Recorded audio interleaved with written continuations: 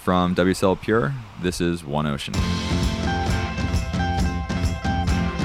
Hey everyone, Reese here, and today we're going to learn how the spirit of kōkua can change the world. Welcome to another episode of WSL Pure One Ocean, where we talk to, learn from, and laugh with some of the incredible people out there working to protect our one shared ocean. Yes, we say one ocean because when you really zoom out, when you look at the Earth from space, not that I have, but we've all seen the famous imagery of our pale blue dot. And when you do that, you realize it's all connected. In fact, our planet is more blue than green. Yes, really, it's a full 71% of the Earth's surface is covered by the ocean. And while the ocean affects all of us, even those of you listening hundreds of miles from the coast, we see you out there, we hear you, we know you're there. I think our island-dwelling friends really feel that connection to the ocean. So today I'm excited to share a conversation with someone from the North Shore of Oahu who has helped make huge environmental impacts in her local community and around the globe. She's co-founded a couple nonprofits that work to prevent plastic pollution and connect kids to local-grown food. She's led the amazing sustainability efforts of musician Jack Johnson's tours, and she somehow still finds time to be a mother, a community member, and even surfs. I'm talking about Kim Johnson, and I'd be remiss to not also note how generous Kim and her team are. In the midst of a really busy week full of activations with school kids up and down the coast during the Vans Triple Crown of Surfing, the kōkua team welcomed me in and gave me a spot to record a few podcast episodes at their office on the North Shore.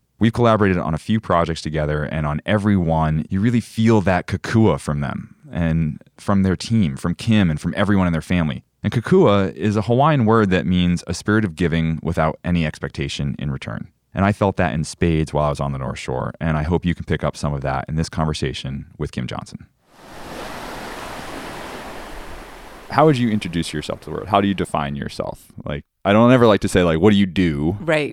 But well, I guess, like everyone, I wear multiple hats, but my first and foremost would be mother. And that definitely, identifying as a mother has bearing on everything that I do. And then secondly, I would call myself a teacher. So that also has affected all the areas of my life. Very cool. Yeah. Yeah. I mean, it's such a better way to introduce yourself than just like, my title is this thing. Yeah.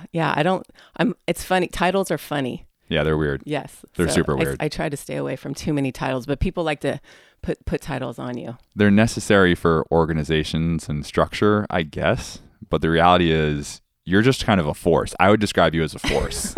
You're a force for good in the ocean conservation world and in the Hawaiian community. That's the way I see it. Oh, thank you.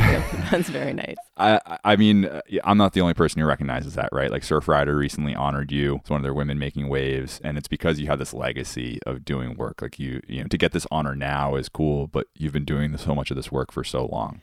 And I guess I'm more a behind the scenes person, so that was actually really hard for me to have to go up there and acknowledge that, because I think I like being behind the scenes doing the work. That's where I'm most comfortable. I'm obviously, in my family, I'm not the person who's on the stage and used to that. So, but thank you. I appreciate it.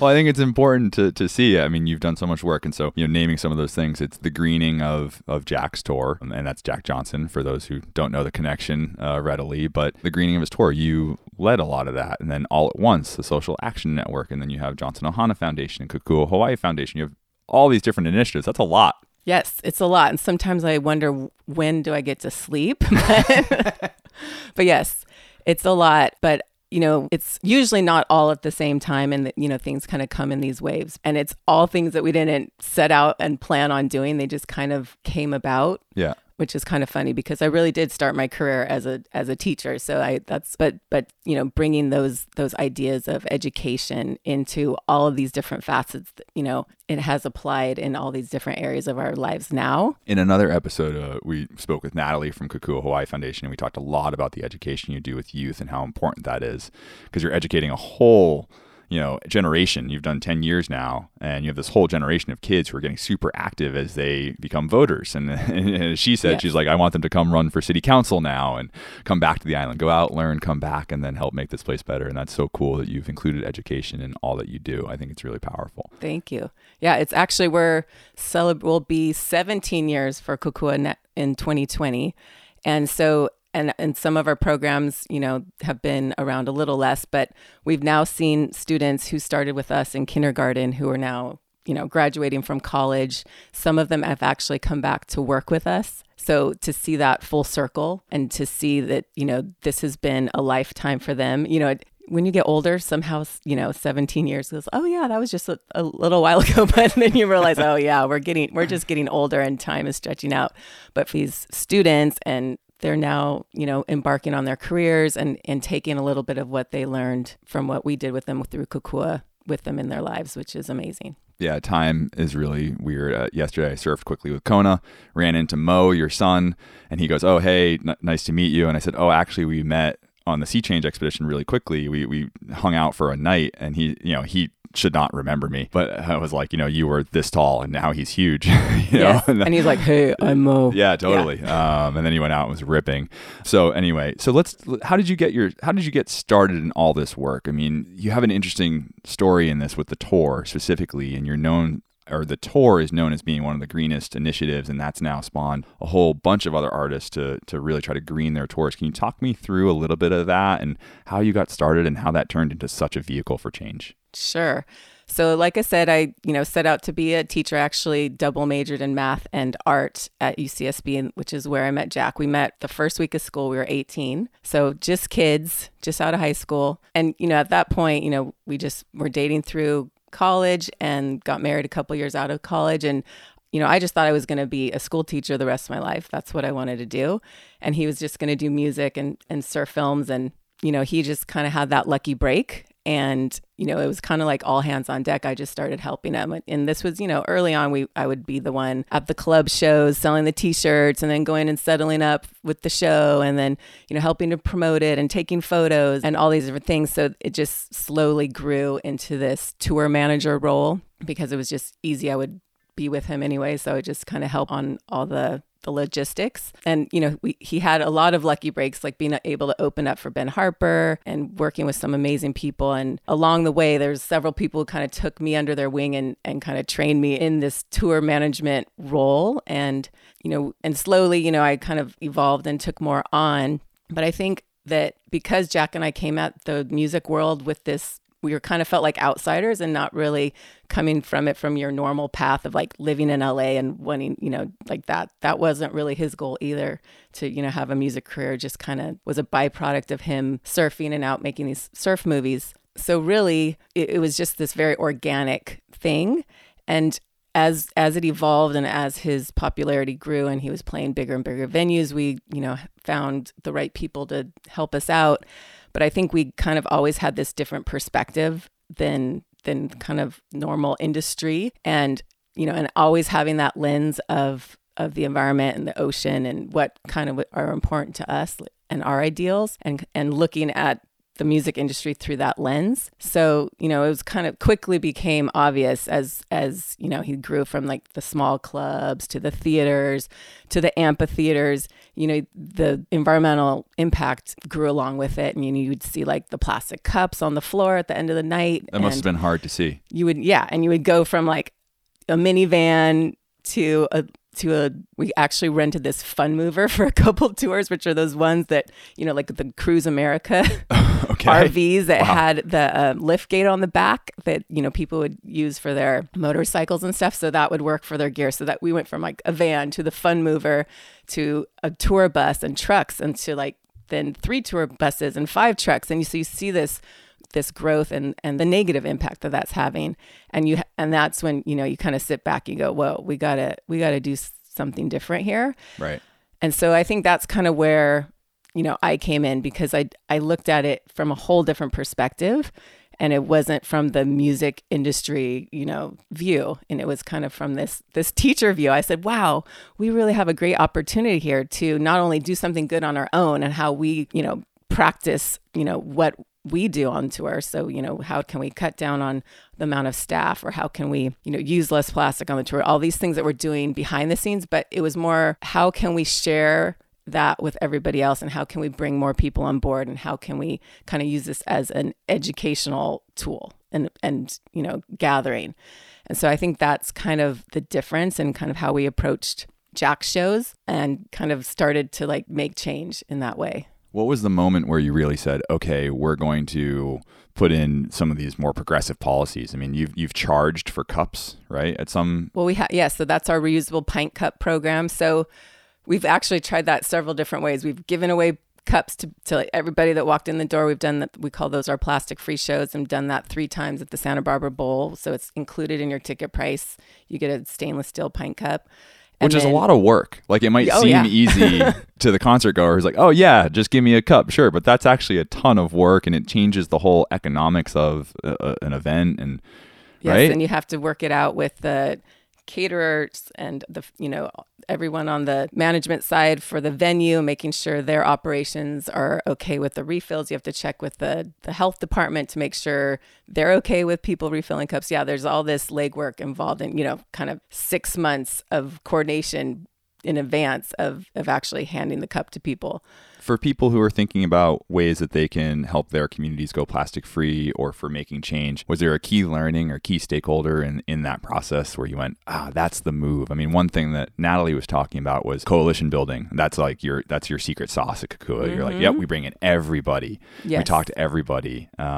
Is that the move with stuff like this, or is there another learning that maybe you had on this process that... Yeah. Well, back to your other question of like, how did we get into kind of the greening? Or, it's not like we came up with it on our own. So definitely there were some elders who inspired us. So like who? So definitely Neil Young. So him and his wife, Peggy, who has since passed on, and they had the Bridge School benefit, and they did that for over 30 years. And this was a benefit that they'd put on every year for a school that helped students with special needs. So it was a different platform that they were raising money for, but it was more how they did it. And so Jack had been invited to the Bridge School a couple years to play it. And it was just this really amazing experience of bringing, all these different musicians came and played. Everyone did these special acoustic set. And that was kind of what planted the scene in our mind for the kōkua Festival, and just kind of doing something special for Hawaii.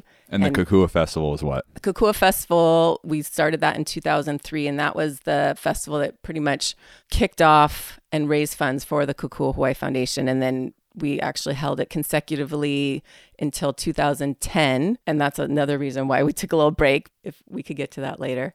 But yeah, so we did the festival every year, and it was kind of it was not only the fundraising event for the foundation, but it also exemplified and, shared with everybody else, environmental education. We had tons of partners, nonprofit partners, business partners that were, at that time, this is like the early 2000s. It ran from 2003 to 2010. So just like really kind of the forefront of the environmental movement around business. This is like before B Corp and all these things, but kind of as all that was happening. And so there was these real trailblazers on the business side. And then another real big music icon that has been an inspiration to Jack musically and to us as how they tour is Willie Nelson and his family. So Lucas Nelson, obviously his son, and Micah.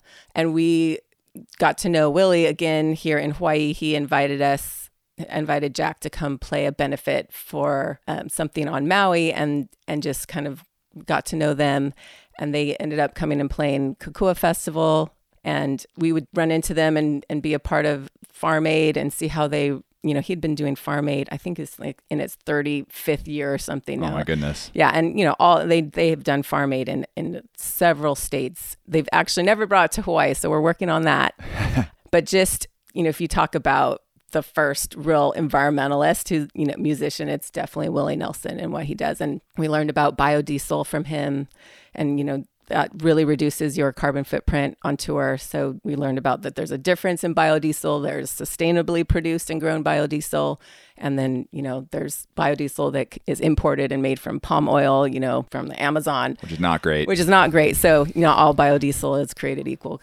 Yeah. And so, I mean, some of the highlights from the tour are, eliminating single-use plastic, going carbon neutral, right? So you offset your whatever emissions you can't reduce, if I remember correctly. Correct. And then in addition, you're helping raise funds for so much of your efforts. And you also include a lot of the local nonprofits. Again, that sort of coalition building. So when the tour comes to town, you enable people to be a part of the village. And those little local nonprofits get to reach out to fans who are coming through the door, which is incredible. I believe you also give out tickets to some of those local groups that they can then Yes. raffle off or Yeah, use as so a giveaway? kind of the idea of All at Once actually came out from the Kōkua Festival. We had been running the festival for about 5 years before we decided to kind of take that concept on the road with us everywhere we went worldwide. And so in 2008, Jack had a new record coming out, and we decided, you know what, this was the year he wanted to, he decided, you know, I don't really feel like touring anymore unless this is for something bigger.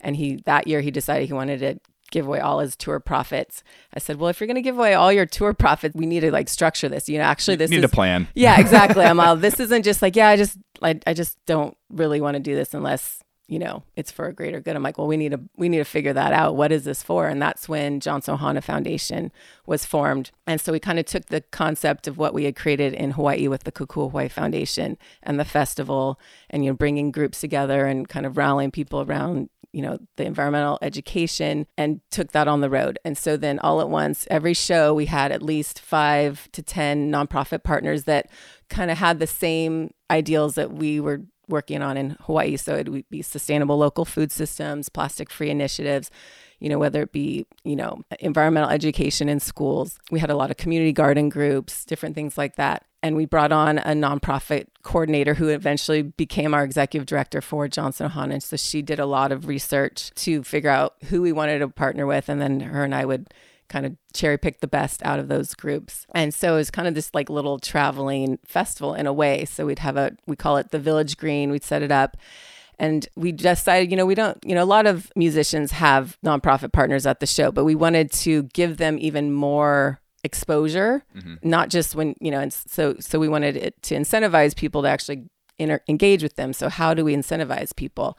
And so like the passport, right? Exactly. So that was kind of our on-site, but it started even before that because, you know, with a tour, there's all this radio promotion and, you know, different promotion that, you know, ticket giveaways and all this stuff. So that's kind of the concept, is like tying in the nonprofits from the very beginning, having them chosen when the tour is announced, having their names out there like alongside, you know, Jack's names. And then when we get to the radio promotion, it's not like be the 9th caller and win tickets. It's, oh, go to this beach cleanup that Surfrider's sponsoring and you'll be entered to win free tickets to the Jack show. So we kind of like started adding these layers of just, I guess we just kind of gave it purpose, because really like a lot of times it's just like these weird gimmicks for marketing. Yeah. So we kind of added this, added purpose to what we were doing. It's so cool. I mean, it's amazing. And I think it's, I don't know, it's such a fascinating backstory. I would have loved to have been a fly on the wall of the conversation of, I don't want to tour anymore unless I have a purpose. I imagine those were hard conversations, but then,